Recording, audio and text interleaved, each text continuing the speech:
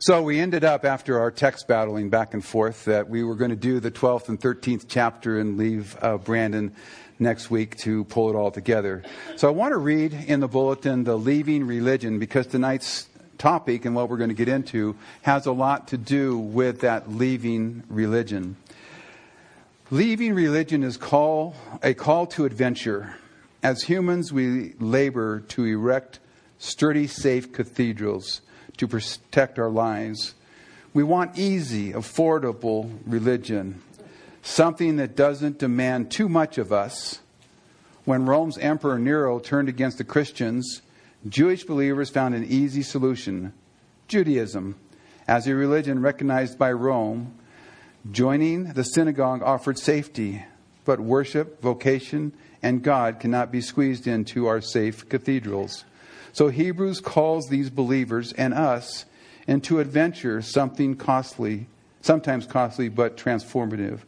To journey the long, difficult road of faith, engaging Jesus' life means departing from religious cathedrals. So often we get caught up in that. And so the book of Hebrews is all about faith. Let's take a quick reminder of some of the things we learned in the early chapters of Hebrews, so we know that we're all on the same page. The book starts off in chapter 1, verse 1. God, who at various times and in various ways spoke in times past to the fathers by the prophets, has in these last days spoken to us by His Son. In these days, He's spoken to us by His Son, by Jesus Christ. He goes on to say that Jesus is better than the Old Testament system, better than the sacrifice, better than the tabernacle, better than the temple, better than the priesthood, better even than the fathers and the prophets. In verse 3, he says all of this was done by His glory, by His person, His power, and He purged our sin. In verse 4, it talked about being better than the angels. And so Jesus was being pointed out as the better. In chapter 2, we read in the first verse, "Therefore we must give the more earnest heed to the things we have heard, lest we drift away." We must pay attention, carefully and cautiously apply what we hear and what we read in the Word of God.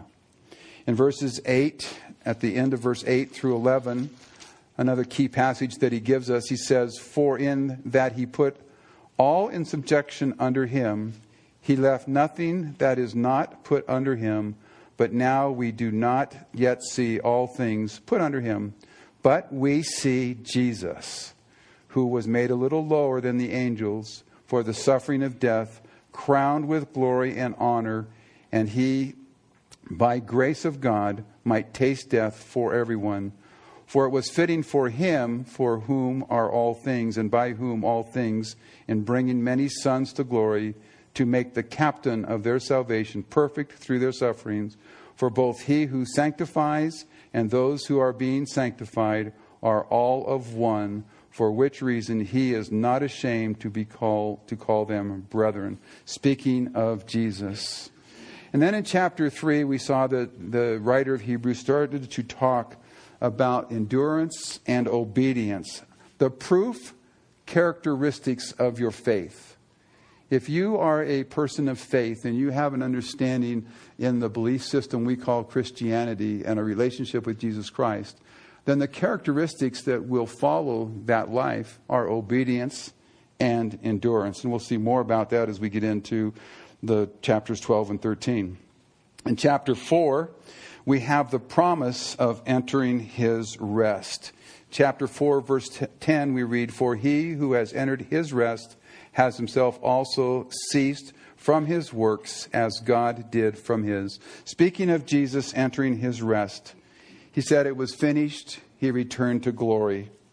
In verse 11, we are told to be diligent to enter that rest, lest anyone fall according to the same example of disobedience. We as Christians need to understand that we need to rest in Jesus.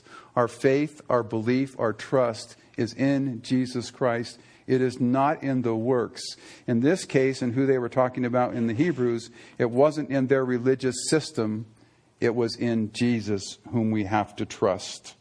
Be diligent. Enter that rest. Don't be disobedient. Then let's jump to chapter 10. Verses 19 to 23. Therefore, brethren, having boldness to enter the holiest by the blood of Jesus, by a new and living way, which he consecrated for us through the veil that is his flesh, and having a high priest over the house of God, let us draw near with a true heart, full assurance of faith, having our hearts sprinkled from an evil conscience and our bodies washed with a pure water. Let us hold fast the confession of our hope without wavering, for he who promised is faithful. And then last week in chapter 11, verse 1, faith is the substance of things hoped for, the evidence of things not seen. And in verse 6, but without faith it is impossible to please him, for he who comes to God must believe that he is, and that he is a rewarder of those who diligently seek him. The need of coming into a relationship with Jesus is by faith. It's by believing in the finished work of the cross. And then we saw, Pastor Brandon pointed out that there were 18 by faiths in this chapter, each showing an example of obedience and endurance. Talked about Noah in verse 7, who had to build an ark. He had to do it a certain way. He had to be obedient to the plan. Had to use gopher wood, whatever that is. It took him a long time to build this boat, so he had to be endurance. I was wondering what his neighbor was saying while he was building that boat for all those years. You know, what's going on with that? So he had to endure. Abraham left his land, his home, his family. He didn't know where he was going. None of us would take a trip today without mapping it out and knowing where we're going. You hikers that are out there, you even know where you're going when you take a 5-mile hike. You know the path that you want to take.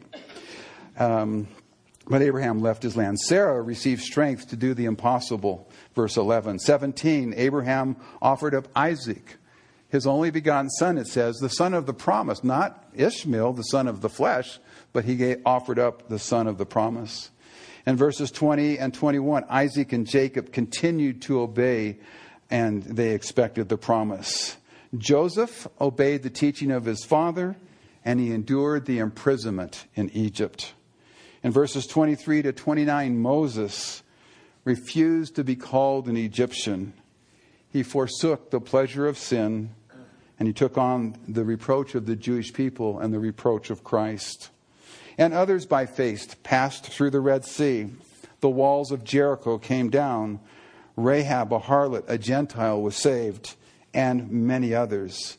And then in verses 39 and 40, leading up to our chapters we're going to look at, we read, and all these things, having obtained a good testimony through faith, did not receive the promise.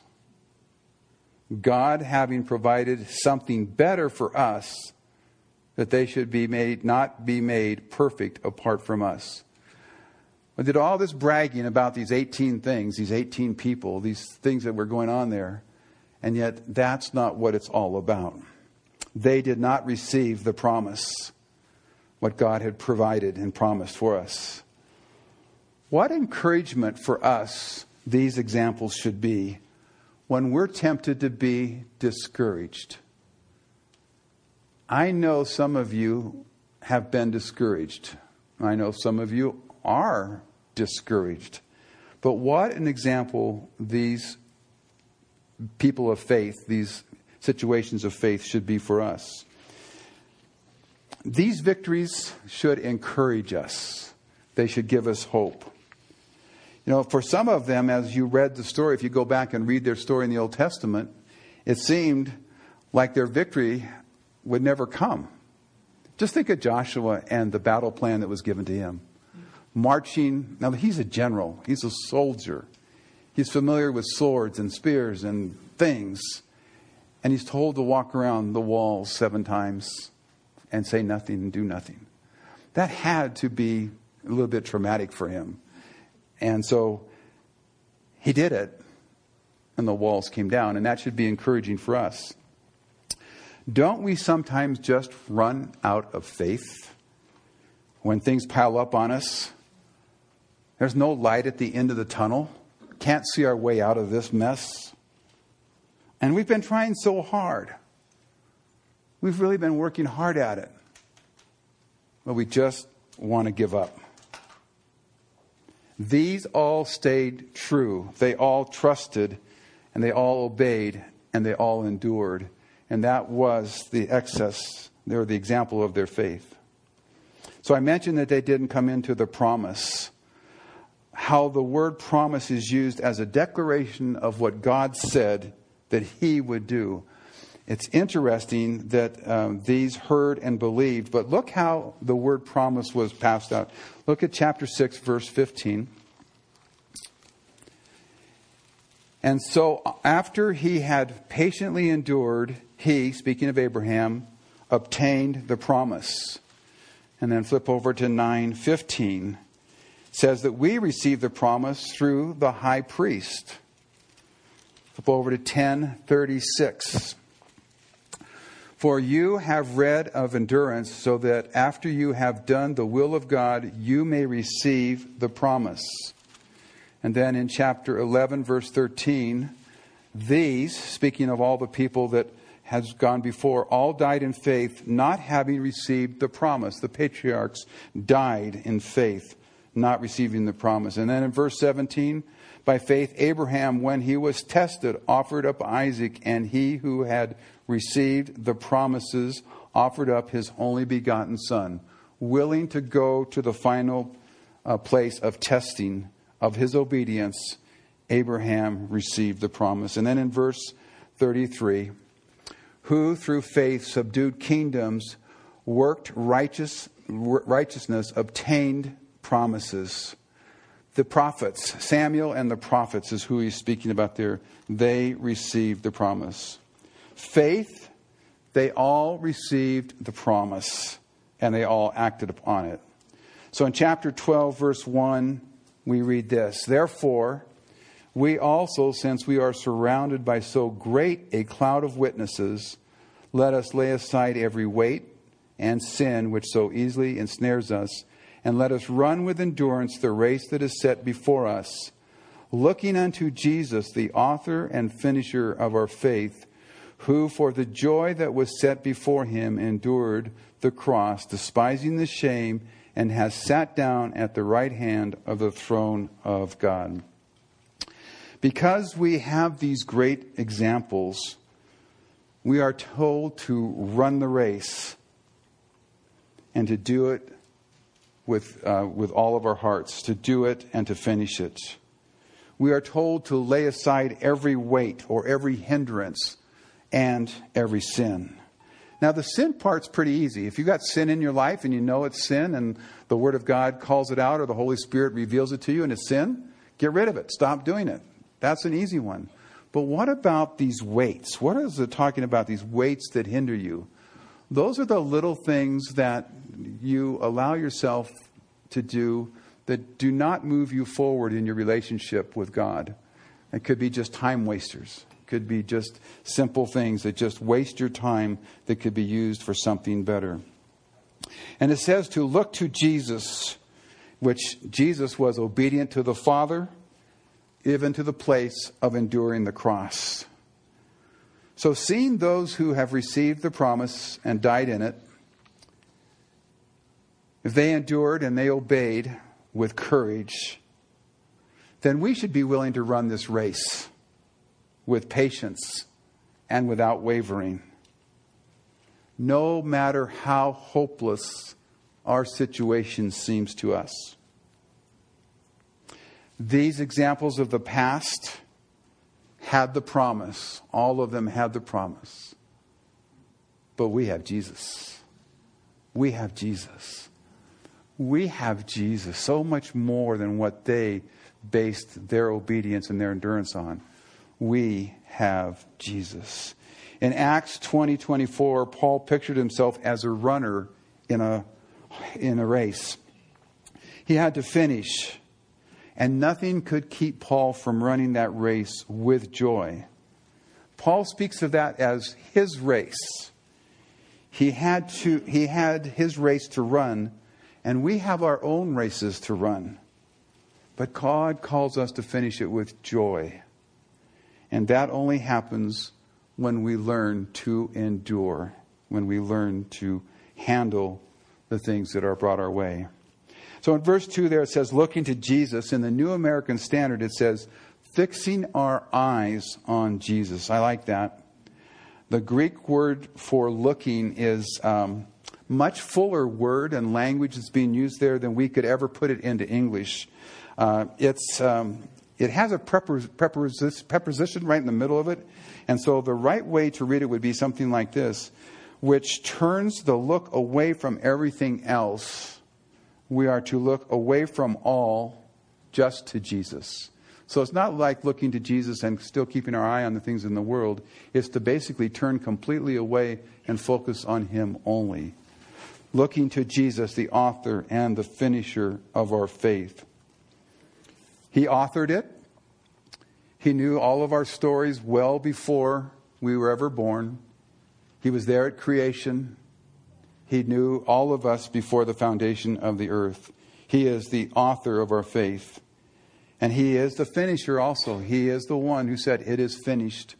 And with that declaration, His work was done.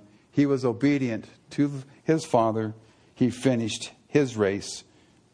And it was done for the joy that was set before Him. The idea of He who has begun a good work in you, and He will complete it until the day of Jesus Christ, we read that in Philippians 1:6, is comforting indeed for Christians that are going through a period of discouragement. You know, Jesus did not enjoy the cross. That's not what it says. It says for the joy that was set before Him. It doesn't mean that He enjoyed the cross, but He could look past the horror of the cross. The pain of the cross, the shame of the cross, to enjoy the joy that was beyond the cross. And believe it or not, you're it. You're the joy that He could see. You're the joy that caused Him to go to the cross. I'm the joy that He went to the cross for, so that He knew one day we would all be gathered together here on a Sunday night, having a Bible study, eating some dinner, praying for one another and caring for one another. And that brought Him joy, knowing that what He was doing on the cross was going to make that possible, was going to make us one in Christ. This mentality that the writer is trying to get to the people don't depend on Noah and Abraham and Isaac and Jacob and Moses and David and Daniel and all the people that you've known about in the history. Turn your eyes and fix them on Jesus. This is the encouragement that they needed to be able to maintain their faith. Despising the shame. You know, one of the greatest elements in the passion of the Christ is the shame that was involved. The whipping certainly hurt. The plucking out of the beard hurt. The nailing hurt. But there was such shame, extreme shame. Jesus didn't welcome it, but He took it. He endured it. It actually says He despised it, but it was necessary for Him to have that victory. Think about the shame that Jesus bore. Jesus bore a shameful accusation. The people blasphemed. He was telling them the truth. He was telling them who He was, and they blasphemed and wouldn't have anything to do with Him. Jesus bore a shameful mocking. Jesus bore a shameful beating. A shameful crown was put upon His head, and He wore a shameful robe. He even had to endure shameful insults while on the cross, while being nailed to it, while He was praying for His adversaries. He bore that shame because He wanted the joy that came with it. We are told in verses 3 and 4 to consider Jesus. If the witnesses don't encourage your faith, the Abraham, the Isaac, Jacob, the Noah, and all those stories that we have learned, then consider Jesus. Just consider Jesus. He is our example of obedience and endurance. These verses, along with chapter 4, 14 to 16, are really the key verses of Hebrews. I'll read you the ones from 4, 14 to 16. Seeing then that we have a great high priest who has passed through the heavens, Jesus, the Son of God, let us hold fast our confession. For we do not have a high priest who cannot sympathize with our weakness, but was in all points tempted as we are, yet without sin. Let us therefore come boldly to the throne of grace, that we may obtain mercy and find grace to help in the time of need. Key verses to understanding Hebrews and the idea of leaving religion. Our faith, our trust is in Jesus, not in the religious system that we might be a part of. Religion says, I obey, therefore I am accepted. Christianity says, I'm accepted, therefore I obey. What a difference, huh? Because we are Christians, because we have become people of faith, we obey. That was a quote from Tim Keller. In verses 5 to 11, we are told that God uses tough times in our lives. He chastens us to mold and to shape us. Sometimes to correct us, but sometimes it's not necessarily correction. It's just fine-tuning who we are. I like the story in Jeremiah 18 where it talks about the potter and the clay in his hand, and he was making it, became marred in his hand, and he pushed it down and back into a clay ball, and he started over. And you know what? That's a painful process for that piece of clay. Some of us have experienced that. We thought we were getting to be this vessel, and all of a sudden we got a little prideful because we thought we were going to be a chosen vessel. And he says, no. And then he makes us into a spittoon or something, So he makes us into something less honorable as it pleased the potter. But being in the potter's hands is where we want to be. We want him molding us and shaping us. And he uses the circumstances of life. That spinning wheel are the circumstances of life. There might be a little pebble in that clay, which he's almost done with the thing. And then that pebble shows up, his hand hits it, and it makes a line all the way across the clay, and he has to start over. Or a piece of straw or an air bubble, something simple like that. But circumstances of your life and my life are being used for God to teach us who he wants us to be. But like a loving father is the example that's given there in those verses. It's always done in love. It may not feel loving. Might be a lot of pressure. Might be some real angst with it. But it's done in love. We are told we all need correction from time to time. Only the most proud would say, I don't need the correction or the chastening or the developing by the Lord. We all need it. In verse 12, he starts to give us applications about being strong. So in verses 12 to 13, therefore strengthen the hands which hang down and the feeble knees, and make straight paths for your feet, so that what is lame may not be dislocated, but rather be healed. Saying get strong. Like a coach telling the team at halftime, hey guys, you got to work together. You got to push harder. You got to push through the pain. Get strong. And then in verses 14 to 17, he says, get right. Verse 14, pursue peace with all people and holiness, without which no one will see the Lord, looking carefully lest anyone fall short of the grace of God, lest any root of bitterness springing up causes trouble, and by this many become defiled. Lest there be any fornicator or profane person like Esau, who for one morsel of food sold his birthright. Peace with all people means peace with all people. In an organization like the church, like the church, there can't be bitterness between us. We are told, we are given instructions, that that's not acceptable. We need to work through that. Well, we can have some disagreements. We can disagree on different things, but we can't have a bitterness. We can't have a bitter attitude. We're to have peace with all people. And then holiness with God. You know, discouragement sometimes can make us sloppy in our relationships, unconcerned about people. We really don't care anymore because we're so discouraged. We just, you know what? She doesn't like me. He doesn't like me. I don't really care. That's what happens. And that becomes a root of bitterness. And then bitterness comes in. When, as far as with God, a lack of holiness is a critical obstacle to that close relationship with God.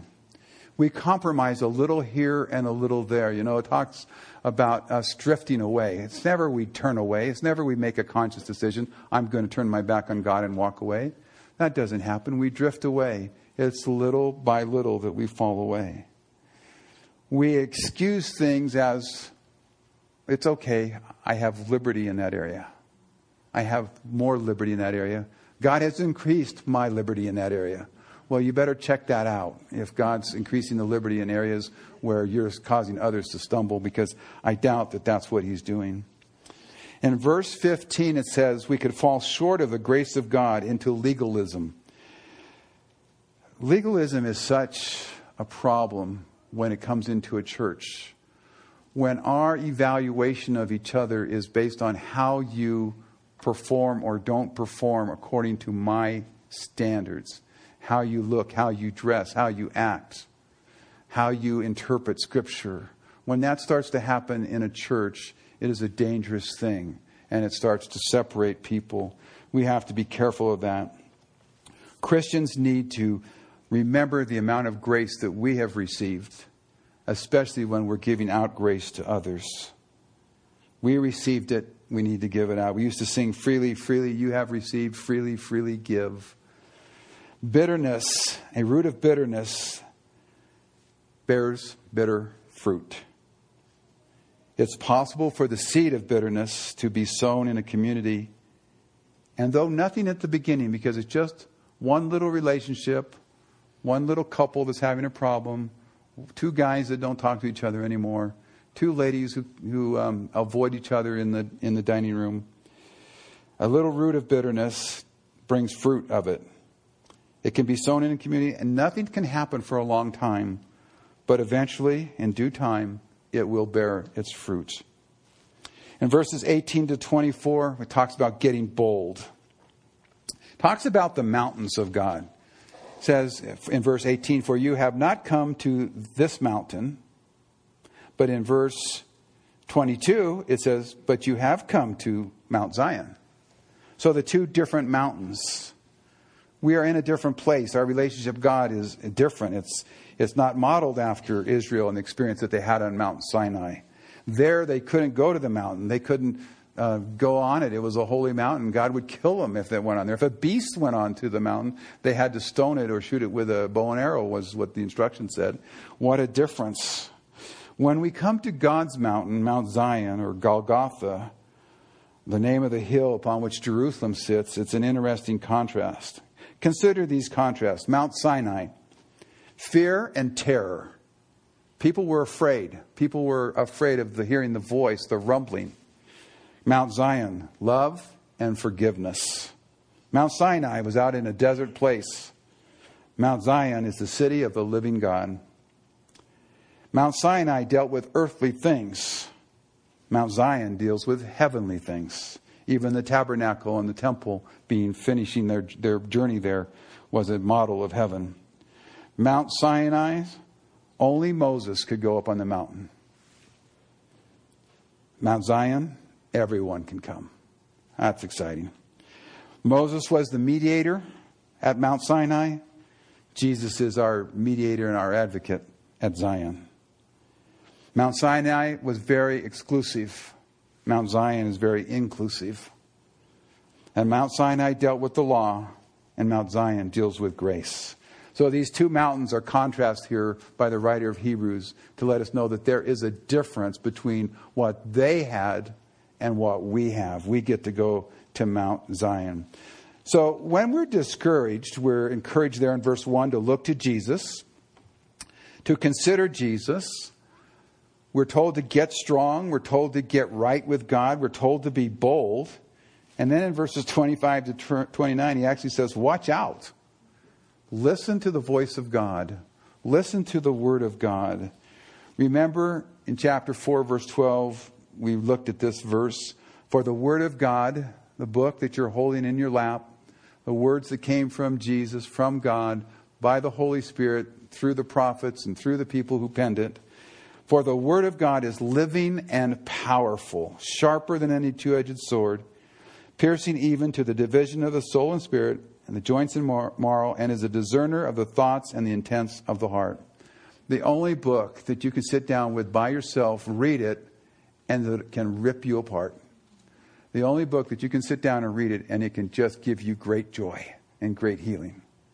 It's the only book that's written to tell you about the author and not the plot or the characters. There's a plot and there are characters, but the purpose of the Word of God is it's a living and active book. Always has been and it always will be. So in chapter 13, the conclusion, this dissertation of faith should help us with our Christian living. He says in verse 1, let brotherly love continue. Well, how can we do that if we have the bitterness and the things that are going on and things that are picking on each other? Well, we have all those people of faith. We can look at them and see that they were successful. God lifted them up. He lifted them here in chapter 11. But we're told in chapter 12 we have Jesus. So we can have brotherly love. In verse 2 it says, be hospitable. Entertain strangers, not best friends. When was the last time any of us invited a stranger into our home for dinner?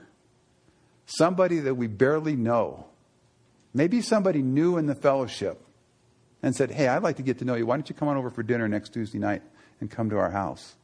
We're quick to invite our buddies, the ones we like, the ones we can talk with, the ones who seem to go along with our theology and our thinking. But when was the last time we just invited a stranger, a strange couple to come into our house and just have fellowship with them? Be hospitable, entertain strangers, not just your best friends. Remember the prisoners and those who are mistreated. Marriage is honorable, and everything about marriage is honorable. Verse 5, let your conduct be without covetousness. Be content. Covetousness is the opposite of contentment, wanting to have more. Often covetousness and greed are excused. Sometimes they're even admired in today's culture as simply called ambition. That guy worked hard. That guy took nothing and now he's a millionaire or a billionaire. Wow, isn't that great? And everybody looks at him and everybody says, man, he must be content. One millionaire was quoted as saying, was asked the question, when will you have enough money? He said, when I have 1 more million. So he'll never be happy because he's not content. Be content with such things as you have. Contentment has much more to do with what you are on the inside than what you have on the outside. Verses 5 and 6, some of my favorite verses. I'm going to read you a couple things from some people who have given thought to these verses, but I've always loved this one. Let your conduct be without covetousness. Be content with such things as you have. For he, God, himself has said, I will never leave you nor forsake you. So we may boldly say, the Lord is my helper. I will not fear what man can do to me. I will never leave you or forsake you. Spurgeon explains the Greek text here. There are 5 negatives in the way that is said. In the English language, we can't do that. So here is a translation that would tell you how the 5-fold negative would have been in the Greek. It's as though it would read like this. I will not, not leave you. I will never, no, never forsake you. Let me read it to you again. I will not leave thee. I will never, no, never forsake thee. That's kind of a literal translation of the Greek. Spurgeon was quoted when he was speaking to a group of pastors about this verse. He said this: I cannot, under the influence of this grand text, find any room for doubt or fear. I cannot stand here and be miserable tonight. I am not going to attempt such a thing, but I cannot be despondent with such a text as this: I will never leave thee nor forsake thee. He goes on. I hope we could grow to this. I defy the devil himself to mention circumstances under which I ought to be miserable if this text is true. I defy the devil himself to mention circumstances under which I ought to be miserable if this text is true. Child of God, Spurgeon continues, nothing ought to make you unhappy when you can realize this precious text. He said he will never leave you or forsake you, Patmos guys. No matter what challenges you're having, no matter how little sleep you got, no matter that you weren't given the privilege of a shower today, no matter that you're passing out flyers to people who are brutal to you on the streets of Watts or down on the beaches of Orange County. He said he would never leave you or forsake you. So you may boldly say, I will not fear what man can do to me. That is something for us to know and something for us to true. My favorite, my utmost for his highest. Have any of you read that devotional? It's a great devotional. My very favorite out of the whole 365 is June 5th on these verses, okay? Let me read it to you, please. June 5th, God say so. He has said so that we may boldly say, not timidly say, boldly say. Here's what Oswald Chambers had to say. My say-so is to be built on God's say-so. God says, I will never leave you. Then I, with good courage, say, the Lord is my helper. I will not fear. I will not be haunted by apprehension. This does not mean that I will not be tempted to fear, but I will remember God's say-so. I will be full of courage, like a child bucking himself up to reach the standard his father wants. Faith in many a one falters when the apprehensions come. They forget the meaning of God's say-so.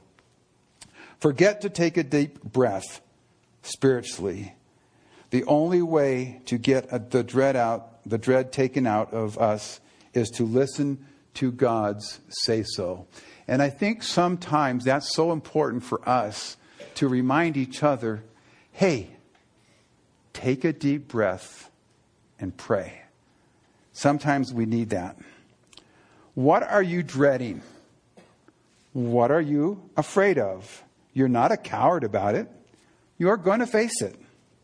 But there is a feeling of dread when there is nothing and no one to help you. Say, but the Lord is my helper this second in my present outlook. Are you learning to say things after listening to God, or are you saying things and trying to make God's word fit in? Get a hold of the Father's say-so, and then say with good courage, I will not fear. It does not matter what evil or wrong may be in the way. He has said, I will never leave thee. Frailty and tiredness is another thing that gets in between God's say-so. Oswald Chambers continues. Gets in between God's say-so and our say-so. When we realize how feeble we are in facing difficulties, the difficulties become like giants and we become like grasshoppers. And God becomes a non-entity. Remember God's say-so. I will in no wise fail you. Have we learned to sing after hearing God's keynote? Are we always possessed with the courage to say, the Lord is my helper? Or are we succumbing? The Lord has said He will never leave us or forsake us. So we may quietly say, I will not fear what man can be. No, we can boldly say it because we have that promise. We have God's say-so. In verse 7, remember those who rule over you and have spoken the word of God to you, whose faith follow considering the outcome of their conduct. So important that you recognize and follow godly leaders.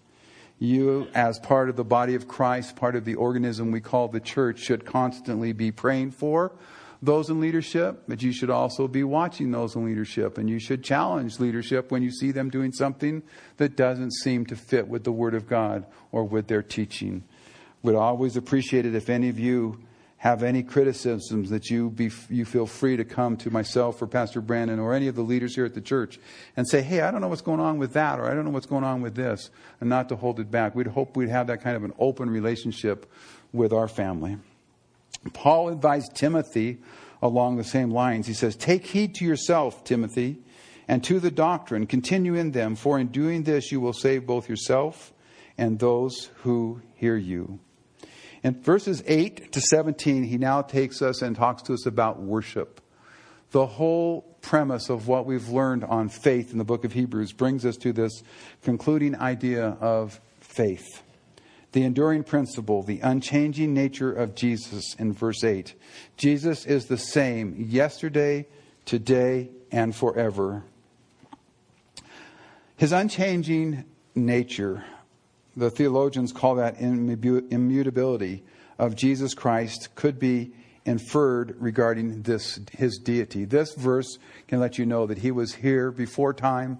He was here in the beginning. He was here in the Old Testament. He was here when Jesus walked the earth. He's been here since then. He's here all the time. He's the same yesterday, today, and forever. God doesn't change over the ages. Neither does Jesus, who is God. Yesterday, today, and forever, His unchanging nature provides a measure for all our Christian conduct, particularly in the Word and in worship. The nature of Jesus, as it is revealed in the Bible, is the same nature of Jesus that should be seen in the church today. When we look at His Word and we look at the way that He was as He walked the earth, the world outside should be able to look at you and me and see Jesus. In the way that we behave ourselves with each other, the way that we love each other, the way that we conduct ourselves with each other, the world should be able to see Jesus when He looks at us, when it looks at us. Verse 9, do not be carried about with various and strange doctrines. If we get verse 8 and we stay with it, we won't be carried away by the various and strange doctrines. We need to just keep Jesus as the main things. Looking unto Jesus, the author and finisher of our faith. Consider Jesus. Locking your eyes on Jesus. Verse 12, it says, therefore Jesus also, that He might sanctify His people with His own blood, suffered outside the gate. It's Jesus that sanctifies you and me. And the process of sanctification is a growing closer to and closer with the Lord, letting Him take a greater position in your life and becoming like that. But it's the work that He and the Holy Spirit does. It's not something you do by taking your 4 chapters a day and turning it into 6. That won't sanctify you. I promise you it won't. It will frustrate you because you won't make it one day. Okay? And when you get 6 knocked down, you'll start to feel pretty good about yourself. And you say, I can do 8. And I can do 10. And that kind of legalistic approach to it is not what's ever going to sanctify us as the body of Christ, as individual Christians. What's going to sanctify us is His Holy Spirit working within us. Then you won't be satisfied with 8 chapters a day. You'll want to read more. You'll say, can I leave the light on a little longer? Because I really want to read the rest of this book. Well, how many chapters do you have to go? 26? Okay. Well, that's the way that will happen when we let Jesus sanctify us. You can't be sanctified with a bunch of conditions. In verse 15, we are to continually offer the sacrifice of praise to God. That is the fruit of our lips, giving thanks to His name. And the church knows this. I haven't shared this with the Patmos guys yet, so guys, listen up. Those of you who don't sing by yourselves, you kind of sing congregationally, but you don't really sing and worship. I have an idea for you, okay? They know it. Some of them might even do it. And I know you guys love duct tape, right? All guys, every guy loves duct tape. Get yourself one of those plastic sleeves and get some courses and type them up and print them out. And then duct tape them on your shower, okay? And when you're going to take a shower, let it out. Just sing your heart out. Because that's what it's saying for us to do. We should always be whistling and singing and happy in the Lord. And that's a hard discipline for us to get, and especially for guys to get. But whistle a happy tune. Sing a song. If two or three of you are walking someplace, sing a little chorus as you walk. It will change your outlook on the day, on the circumstances, on the thing. That's what He's telling us to do. Therefore, by Him, let us continually offer sacrifice of praise to God. That is the fruit of our lips, giving thanks to His name. In verses 20 to 21, the writer ends with this prayer. On behalf of those who have heard these words of God, of His glory, of His perfection, of His salvation. And I think it's important as we read this prayer that we remember that epistles of the early church, whether the Pauline epistles or the book of Hebrews or the general epistles that we'll be going into, they were made to be read in church. Wouldn't it be fun to go to church where every time you went to church they read a chapter of an epistle, and that was just part of their liturgy? That was part of what happened in church.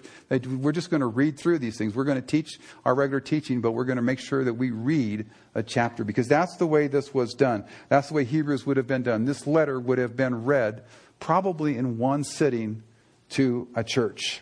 So verse 20. Now may the God of peace, who brought up our Lord Jesus Christ from the dead, that great shepherd of the sheep, through the blood of the everlasting covenant, make you complete in every good work to do His will, working in you which is well-pleasing in His sight, through Jesus Christ, to whom be glory forever and ever. Amen. On behalf of those who heard the words of God, of His glory, that's who he's praying about. In verse 21, the word for complete here is a little different than the word that is usually used for perfect or complete. That word usually means being made whole, and that, be perfect as I am perfect, Jesus said. That means being kind of complete. But this is different. This word that is used here is to be completely equipped for the saints, being made ready, being made fit. So what he's saying there, he says, make you complete. He's praying to God to make you complete, make you fit for the journey, make you fit for the tasks that you have. So for you husbands, it's to make you fit to be the husband and the head of your home. For you wives, it's to make you fit to be the helpmate for your husband and the caretaker primarily for your children and things like that. For you Patmos people, it's to make you fit for the tasks, the challenges, and the ministries that are going to come your way, whether you head off to Brazil or to one of the mission spots, or you go to college, you go to the university. There's more heathen per square inch on a college campus than there is in a square mile of Africa. Do you know that? You could go to any of the secular colleges in the United States and you have the greatest mission field ever. But you better be fit. You better be complete. You better be ready to take that on, because your faith will be challenged. But that is a great mission field for us. And for the purpose, it says there, the purpose is to do His will, which is well-pleasing to Jesus. Isn't it great when we know we're in the will of God? When we get that little confirmation, that little sense from the Lord that, man, what you did this weekend, what you did today, what you are doing in your ministry and your outreaches, that you're in His will, is such a great thing. And then in verse 22, he pleads in this prayer for us to take heed of the words of these exhortations. And I appeal to you, brethren, bear with the word of exhortation, for I have written to you in a few words. And this is really a short discourse that he has. But again, I appeal to you, brothers and sisters, family from Sunday night in Patmos and the rest of you, all of you that are here in ministry. I appeal to you, bear with the words of exhortation of the writer of Hebrews, as he has written it to you with just a few words. For he himself has said, I will never leave you or forsake you, so that you may boldly say, the Lord is my helper. I will not fear what man can do to me. Let's pray.